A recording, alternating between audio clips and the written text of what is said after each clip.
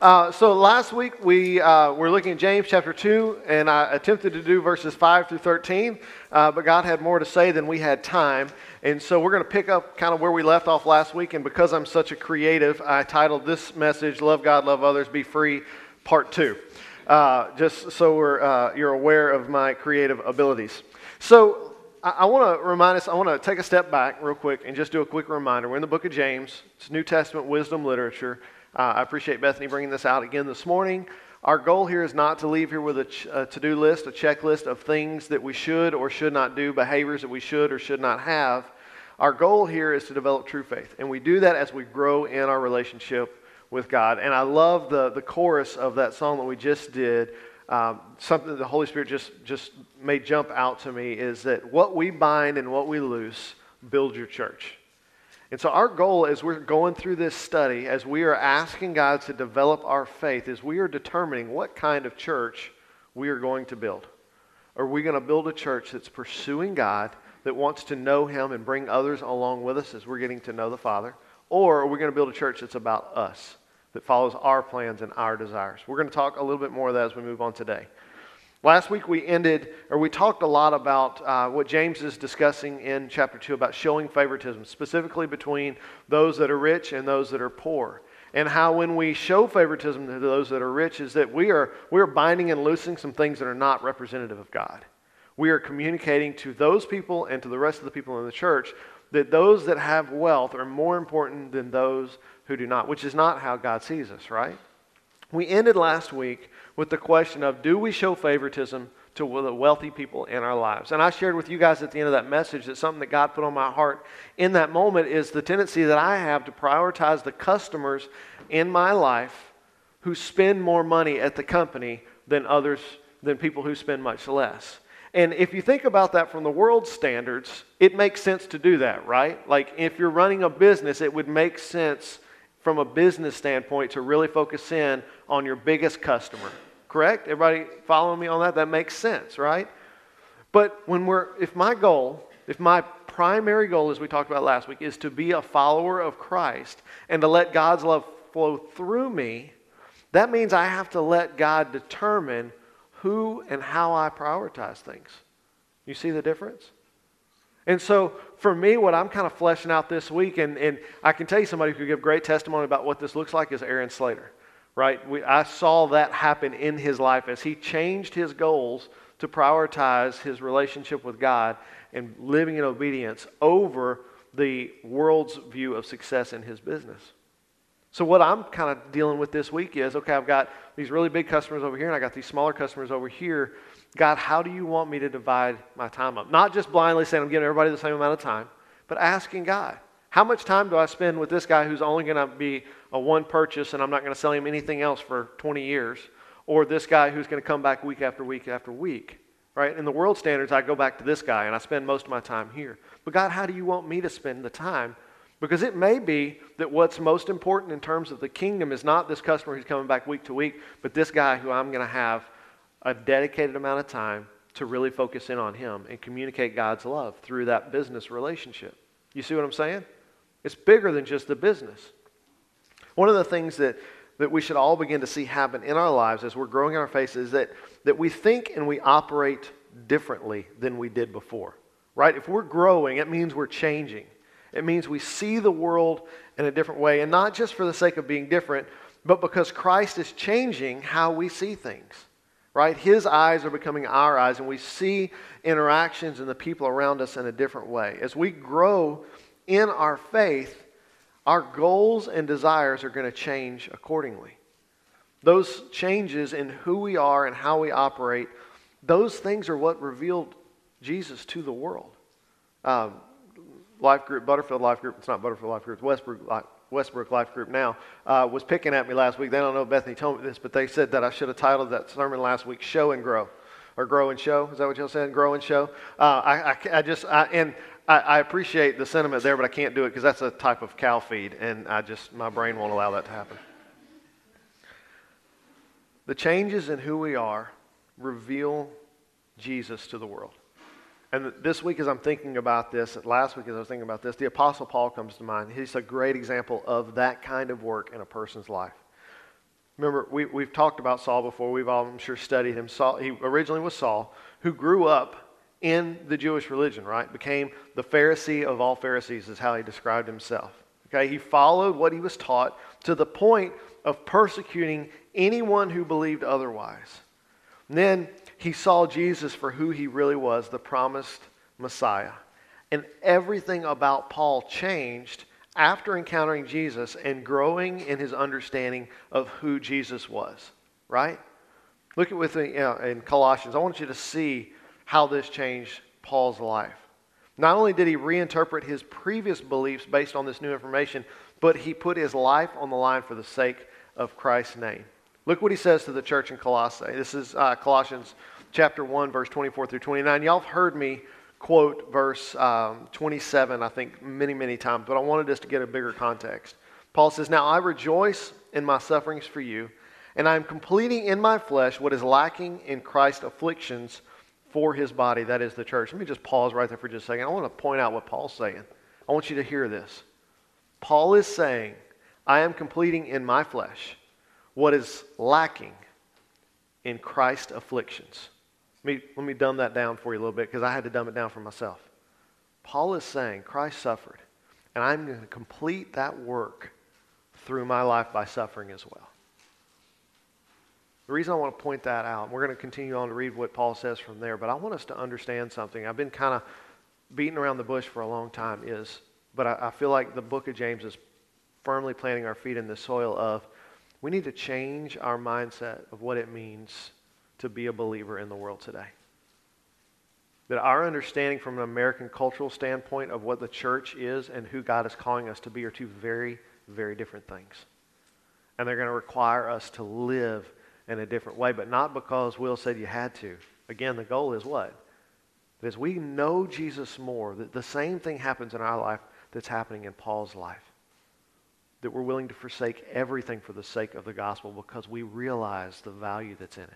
Paul goes on to say in verse 25, "I have become its servant according to God's commission that was given to me for you, to make the word of God fully known, the mystery hidden for ages and generations, but now revealed to his saints." We read Paul say something very similar earlier. I want y'all to see what God's doing here, okay?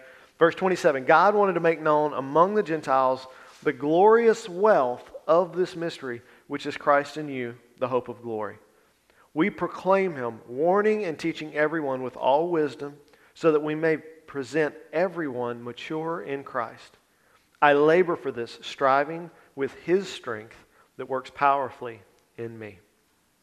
We may go on and study this letter in the future, but for today I want you to understand that Paul's life work was to help people to understand the grace and the mercy that we have received, and then to live according to that grace and that mercy. Nothing was more important than sharing that message, and the cost was irrelevant to Paul. This is God's goal for all of us as well. To know by experience the goodness of Jesus and letting that change our lives. We are to be a refreshing balm in the world that is suffering from disinformation about who God is. James addresses our tendency to be an irritant rather than a balm by perpetuating lies about God by the way that we treat others. You understand that? You ever heard the saying, a burr under the saddle? Have you ever thought about what that means? You know what a burr is? Raise your hand. Those little things that get stuck on your pants and they hurt, right? A burr under the saddle, imagine being a horse and having that underneath the saddle rubbing on you all day. A lot of times the church has become that burr by the way we treat people. Let's look back at James where we left off last week, verses 8 through 11. We'll start there. James says, "Indeed, if you fulfill the royal law prescribed in the Scripture, love your neighbor as yourself, you are doing well. If, however, you show favoritism, you commit sin and are convicted by the law as transgressors. For whoever keeps the entire law and yet stumbles at one point is guilty of breaking it all. For he who said, 'Do not commit adultery,' also said, 'Do not murder.' So if you do not commit adultery, but you murder, you are a lawbreaker." You see what I asked this question at the end of last message, but I want to hit it again. Do you see who he's talking to? Who is he addressing? He's addressing those of us that have chosen to be sanctified, who have given ourselves to Christ, right? That's how we begin our relationship with Him. And in doing so, by giving ourselves to Him, we are asking Him to conform us to His likeness. That's who Paul is talking to. It's not those who don't know God. That's not who he's talking to. He's talking to the church, those who have heard and received the message of Christ and have chosen to follow Him. He's talking to the church. He's talking to you and I. And if we are showing favoritism for any reason, we are living in sin. He's addressing those of us who are choosing to be sanctified, and he's saying that if our goal is sanctification, which is a good thing, right? If you are purposely showing favoritism to the rich, you might as well break all the law because you're a sinner. And we cannot turn a blind eye to some sin, right? We talked about that at the end of last week. That we don't get to pick and choose which sin we say is okay and which ones we say are not okay. If we break one, even the smallest, we've broken them all. James is referring to a conversation that Jesus had with the rich young ruler. Y'all have read this before, but I want us to look at it again. Matthew chapter 19, verses 16 through 22. Just then someone came up and asked him, "Teacher, what must I do to have eternal life?" "Why do you ask me about what is good?" he said to him. "There is only one who is good. If you want to enter into life, keep the commandments." "Which ones?" he asked him. Jesus answered, "Do not murder, do not commit adultery, do not steal, do not bear false witness. Honor your father and mother, love your neighbor as yourself." You all know what he's referring to there? Big 10, right? The 10 commandments.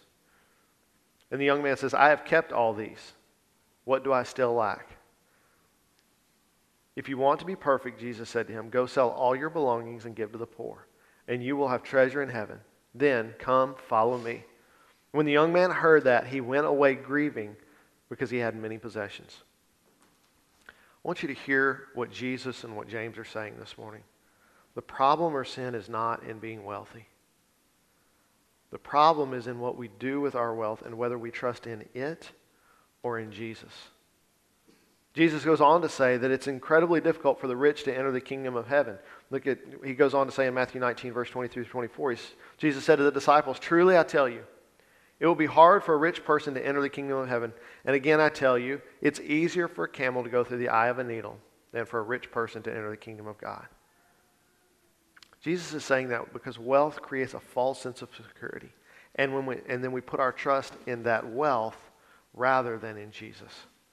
We become so accustomed to that security blanket that it's nearly impossible to let it go. So circling back to what James is teaching, if we show favoritism to the rich, we are creating a false image of God and lead people to desire and trust in wealth rather than Jesus. I want you to think about that practically with me for a moment. If we are to prioritize someone in the church because of their income, because of their wealthy status, what are we communicating to the church? What's important? To be like that person, right? But that's not the gospel. That's not what Jesus taught. Look at what Paul says in 1 Timothy chapter 6, verse 9 through 10. "But those who want to be rich fall into temptation, a trap, and many foolish and harmful desires, which plunge people into ruin and destruction. For the love of money is a root of all kinds of evil, and by craving it, some have wandered away from the faith and pierced themselves with many griefs." Money is a pretty sticky point in our culture. Right? We talked about last week how the world revolves around it. We get consumed by the desire to be comfortable according to our culture. It becomes the main driver in the decisions that we make.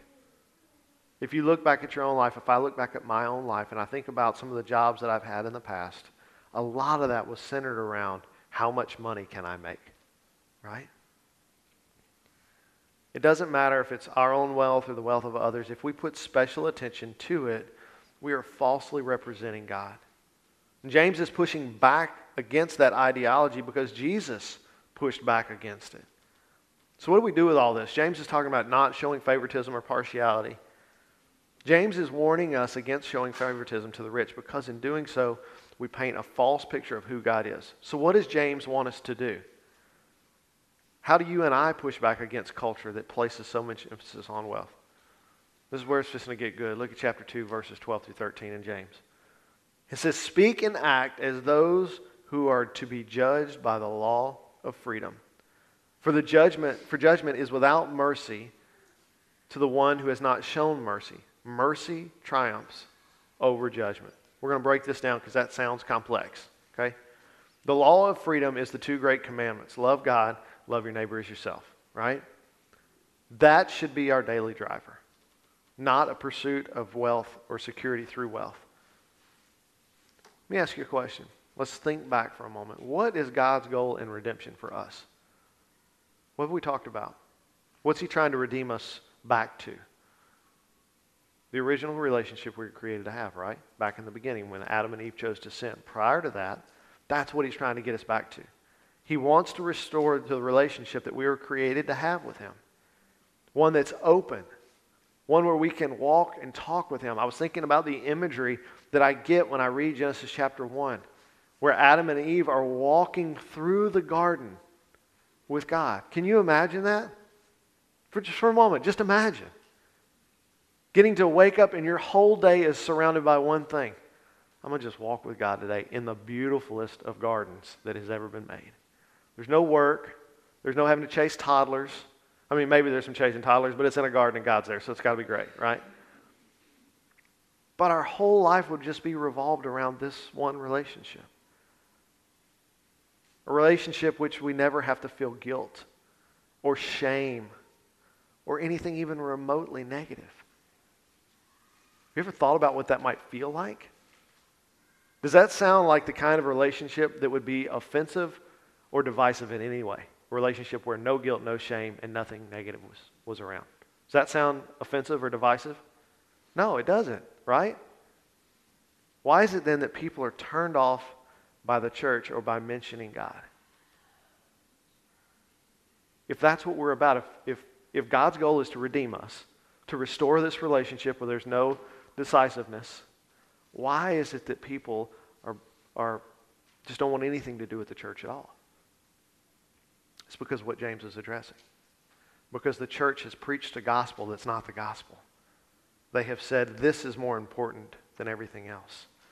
And people distance themselves from both God and the church because of what they've learned through their experiences with the church. I want us to understand today that that's not God's fault. The fault lies at the feet of those who claim to know God but don't.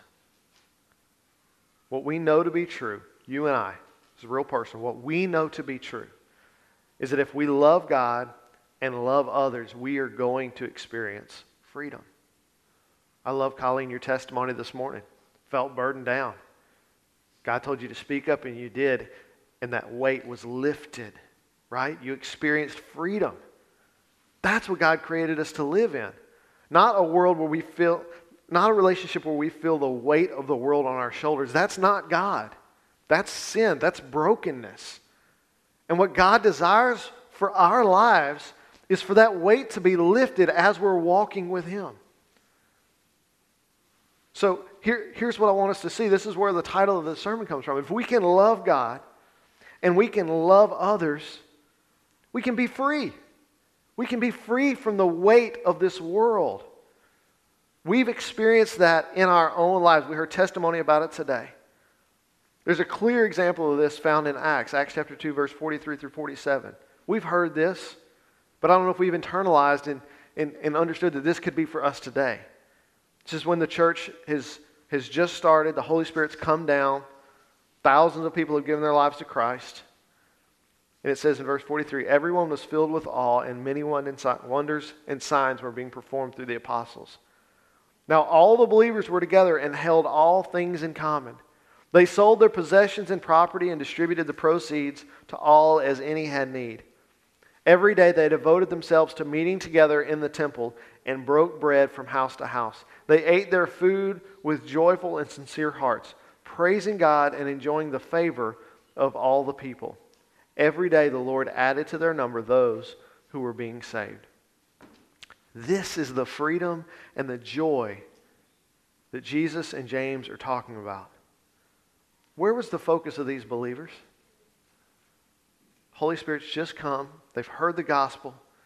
They're focusing on two things: God and one another. They're loving God and they're loving their neighbors themselves. And in the midst of that, the church explodes. Not because they had good marketing, not because their pastors were really great orators. The church was exploding because people were experiencing the truth about who God was for the first time in their lives. They grew up in religion that said, you do this and you don't do this, and then God, hopefully, if you make enough sacrifices, if you work hard enough, God might accept you. And then Jesus comes and says, no, y'all got it all wrong. I'm going to be the sacrifice. I'm going to take care of the law for you. How did the church get to that point? How were their lives so radically changed? Luke goes on to say in Acts chapter 2, verse 41 through 42, he says, so those who accepted this message were baptized, and that day about 3,000 people were added to them. They devoted themselves to the apostles' teaching, to the fellowship, to the breaking of bread, and to prayer. They were filled with the Holy Spirit, and they made their relationship with God and with one another the main priorities in their life. They were intentional about loving God and loving others, and they experienced freedom in return. We don't need to worry about if we're going to have enough. I don't know about you, but that's a constant worry in my life. Do I have enough money? Do I have enough money? Do I have enough money for this, for this, for this, for this? The list is long. And I'm not alone in that. You guys look at your own lives the same way. As we saw at the beginning of this message, Jesus said that all that he has is ours, right? We sang about that today. We can experience freedom as we learn to trust God just like the early church did. James says that we are to speak and to act as those who are judged by the law of freedom. In other words, live in the freedom that you have been given. What does that look like? To live in the freedom we've been given. The world would say having enough money and power to do what you want is freedom, right? In terms of the world, you got enough money, you got enough power, you can do whatever you want, right? Everybody agree with that? Look at how Jesus describes freedom in Matthew chapter 7, verses 7 through 12. He says, ask and it will be given to you. Seek and you will find. Knock and the door will be open to you. For everyone who asks receives, and the one who seeks finds, and to the one who knocks the door will be open. Who among you, if his son asked for bread, would give him a stone? Or if he asked for a fish, will give him a snake? If you then, who are evil, know how to give good gifts to your children, how much more will your Father in heaven give good gifts, good things to those who ask him? Therefore, whatever you want others to do for you, do also the same for them, for this is the law and the prophets. Jesus is redefining what it means to be wealthy and to be free. I was talking about a while ago, when God created us, he created us in a garden that literally had everything that we needed to live an incredible life. And the same is still true today. Our salvation is an adoption into the family of God, to be a co-heir with Christ. That's why Jesus is saying, look, if you're following me, ask for whatever you need and I will provide it. Because our daddy is rich, y'all. He's got all we need. But yet, we're like the prodigal son who's like, no, I'm going to go do this on my own. I'm going to make my own money, and I'm going to worry about my own stuff. And Jesus is standing there going, but I got it all. I don't need you to do that. Come be with me. By God's standards, all that we need to be will be freely given to us as we abide in Christ. Knowing all God has done for us causes us to love him more. We talk about that all the time, right? There's an area in all of our lives where we need to learn to trust God. And that's from a place of providing for us.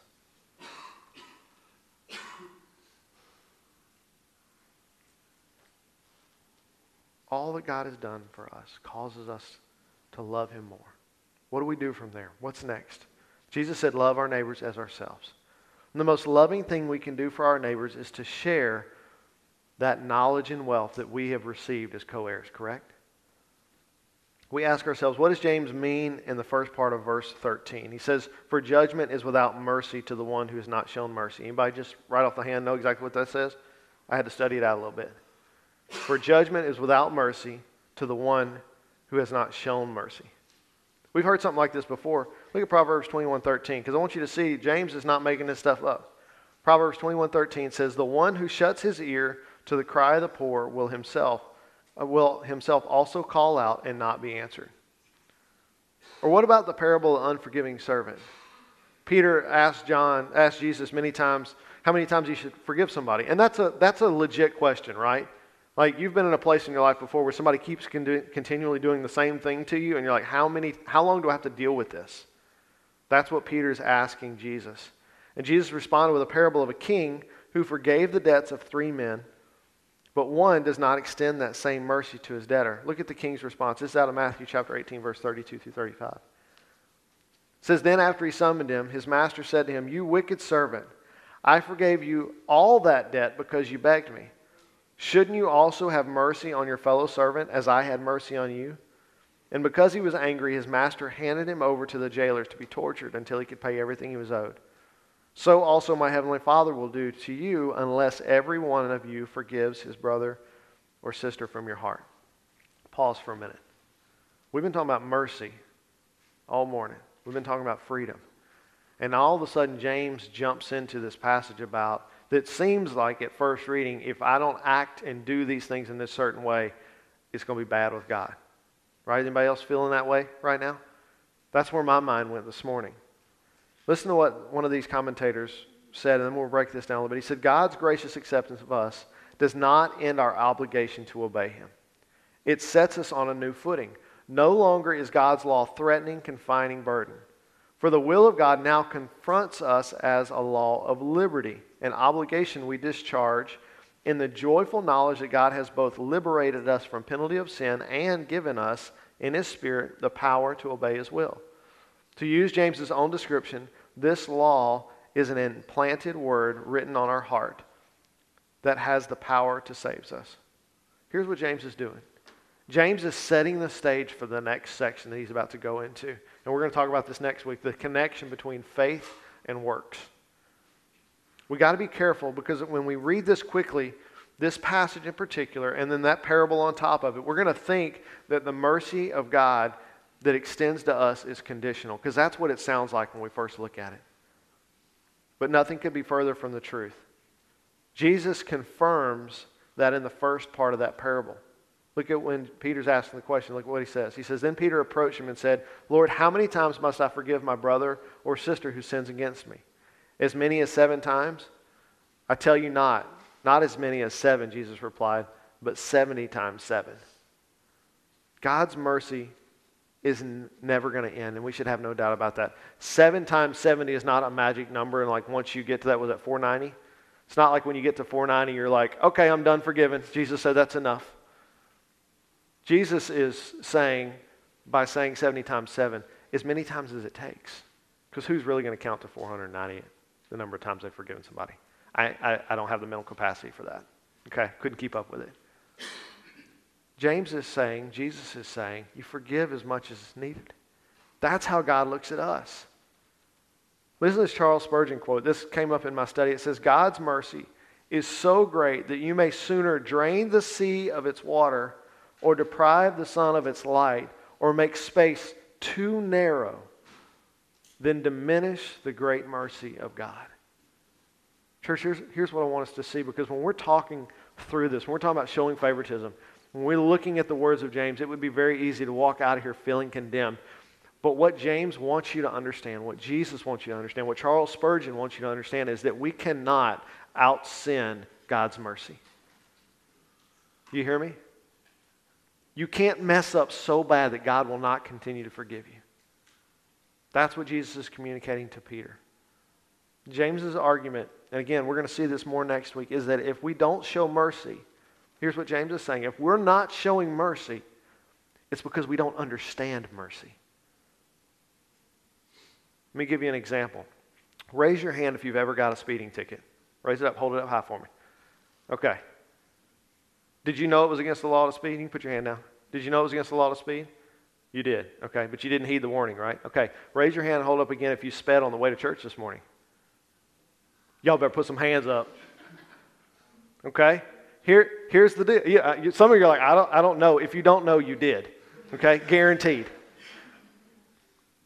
So hold on. Wait a minute, Will. I knew it was against the law to speed, and I sped, and I got a driving award because of it. Okay, and that hurt because they're expensive. But I sped again. Do you not understand? Are we thick? I sped on the way to church this morning because I was running a little late. Am I dumb? No, I'm not.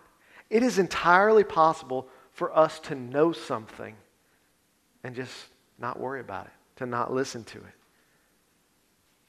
We need to know, we need to understand that God has lavished His grace and His mercy over us. We know that here, just like we know that speeding is wrong.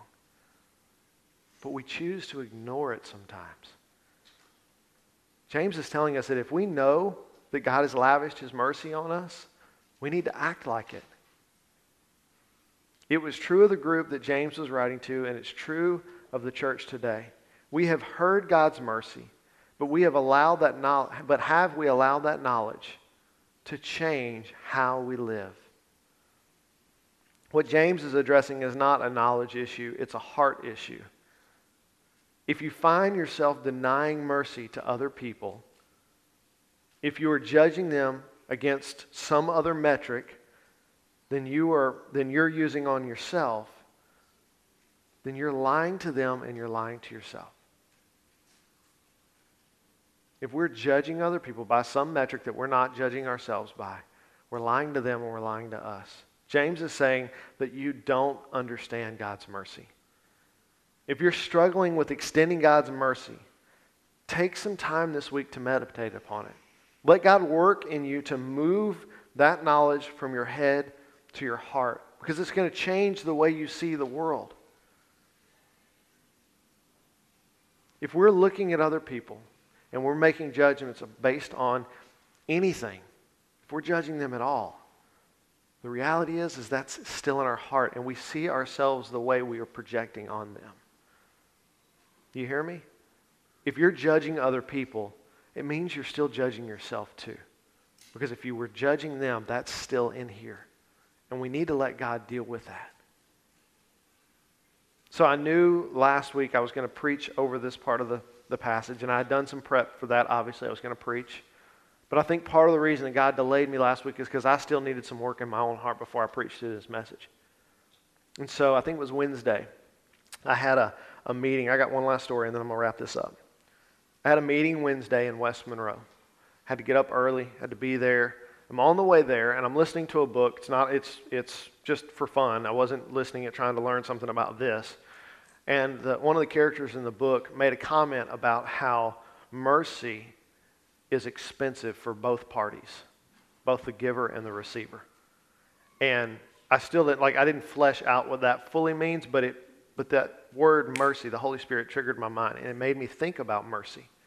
So I've got some of this stuff rolling around in my head, and I probably still had another half hour, 45 minutes before I got to my meeting. I turned my book off, and I'm just thinking about mercy and thinking about all the things that I know about mercy and thinking about how God has shown mercy in my life. I'm just kind of obsessed in that time thinking about the concept of mercy. And I get to my meeting, and it went great. It was a wonderful meeting. And I leave from it, and I'm in West Monroe, and I got to go to Grambling. It's about 20 miles. And again, I still, God's got mercy on my mind. And it's just a sweet time of just thinking about how merciful God is to me. And I get to Grambling. We're building a truck stop there, and we broke ground about, 3-4 weeks ago. And we're getting ready to do part of the fuel system, which is what I kind of oversee. And we got another manager that oversees the building and all that. And so I get there, and some things are different than what I expected them to be. So I just called my cohort at the office, a guy who's in the same level in the company as me, and asked him a question. And he exploded on me and basically said, I'm going to shorten up a really long thing. He basically said, you worry about your own jobs and leave mine alone. I said, I thought we were on the same team here. He's like, everybody keeps calling me Buddy, and he hangs up. And so here's where I am in that moment. I'm taken aback, and I'm angry. I'm like legit angry. And I feel like I'm justified in my anger, right? Like, I don't work for him and he doesn't work for me, but we're supposed to work together. And if his job is lagging behind, it affects mine. And I wasn't calling to say you've done anything wrong. I just called and asked a question. And so now I got an hour and a half ride home, and I am consumed by this. But remember, mercy's been on my mind all morning. And so while I felt like I could be justified in my anger, what I wanted to do was go get in that guy's face and say, how dare you? But God was working in my heart that morning. And so I'm praying about it, and I'm talking to God, and I'm saying, what did I do to cause this? And I'm thinking back through the conversation, and I can't identify anything in that whole part of that first week that could have caused that kind of response. And I've worked with this guy a long time. Like, we've never had this kind of interaction. As I'm thinking through it, I think, well, it's got to be something bigger than what's going on here. Typically, when somebody explodes at you like that out of nowhere, it's a bigger issue. And so I'm asking God, because mercy's been on my mind all morning. I said, God, this has got to be something bigger than just, if it's me, that's fine. I'll address it. I'll apologize. We'll move forward. But if it's something other than that, something that I can't control, teach me to show mercy. Make that happen in my heart today. And so I get back to the office, and I walk through the door. When you walk through the door, my dad's office is on the left, and that guy's sitting in my dad's office. And so I just stuck my head in, and I tapped him on the shoulder and said, hey, when you get done, would you mind coming to the office and talk to me? Mine's right around the corner. He said, yeah. So he comes in, and he just kind of stands in front of my desk, and he just kind of looks at me like, what? And I said, man, are you okay? Yeah, I mean, okay, look, here's the deal. And he kind of unloaded what he's been processing. And he apologized. Then the next day, we normally work together a little bit. The next day, he was in and out of my office all day needing things from me for his projects. And here's what God showed me through that experience was. I could have, by the world standard, been justified in my anger and retaliated in kind and been totally justified in the workplace. Right? I don't work for him. There's no reason for him to talk to me that way. And if I'd have done that, I'd have been justified, but Thursday would have been real awkward. Right? But God did something in me that day, and I'm so thankful. Look, I'm not the hero of this story, God is, just so we're all clear about how I see myself. Okay? God did something. And Thursday, we worked more smoothly than we've ever worked before. And if you'd have asked me on Tuesday if we worked together well, I'd have said, yeah, man, we're great. And now it's even better. Because God did something. God's love and his love for others, the love that he has placed in us, gives us the freedom that he is talking about. I experienced freedom Friday because I listened to the Holy Spirit. On Thursday because I listened to the Holy Spirit on Wednesday. God wants to do that in all of our lives. That kind of scenario is not unique to me. What James wants us to understand, what he wants the church to understand, is that we live in a broken world who is going to respond to us in ways that is not kind. That there are parts of our lives that we project onto the world that are not kind. Jesus said we are to do two things, to love God and to love one another. And if we can do those things, we are going to experience the freedom that God created us to experience when he made the garden. We're going to experience the kind of freedom that we're going to experience when we get to the other side of this life, when we go to heaven. And we can experience that here, now, if we will just learn to listen to the Holy Spirit, to love God and to love others. Let's pray. Father, I'm so thankful for your work in my life and the lives of our church. God, I'm so thankful for the testimony of the powerful ways that you're working in our body. Lord, as you continue to change us and mold all of us into your likeness, God, I ask that you would give us all opportunities this week to experience your mercy, whether we receive it or we give it, or perhaps even both. God, give us some time this week to meditate on where our hearts are. How do we see people? Are we judging them? Or are we seeing them the way that God sees them?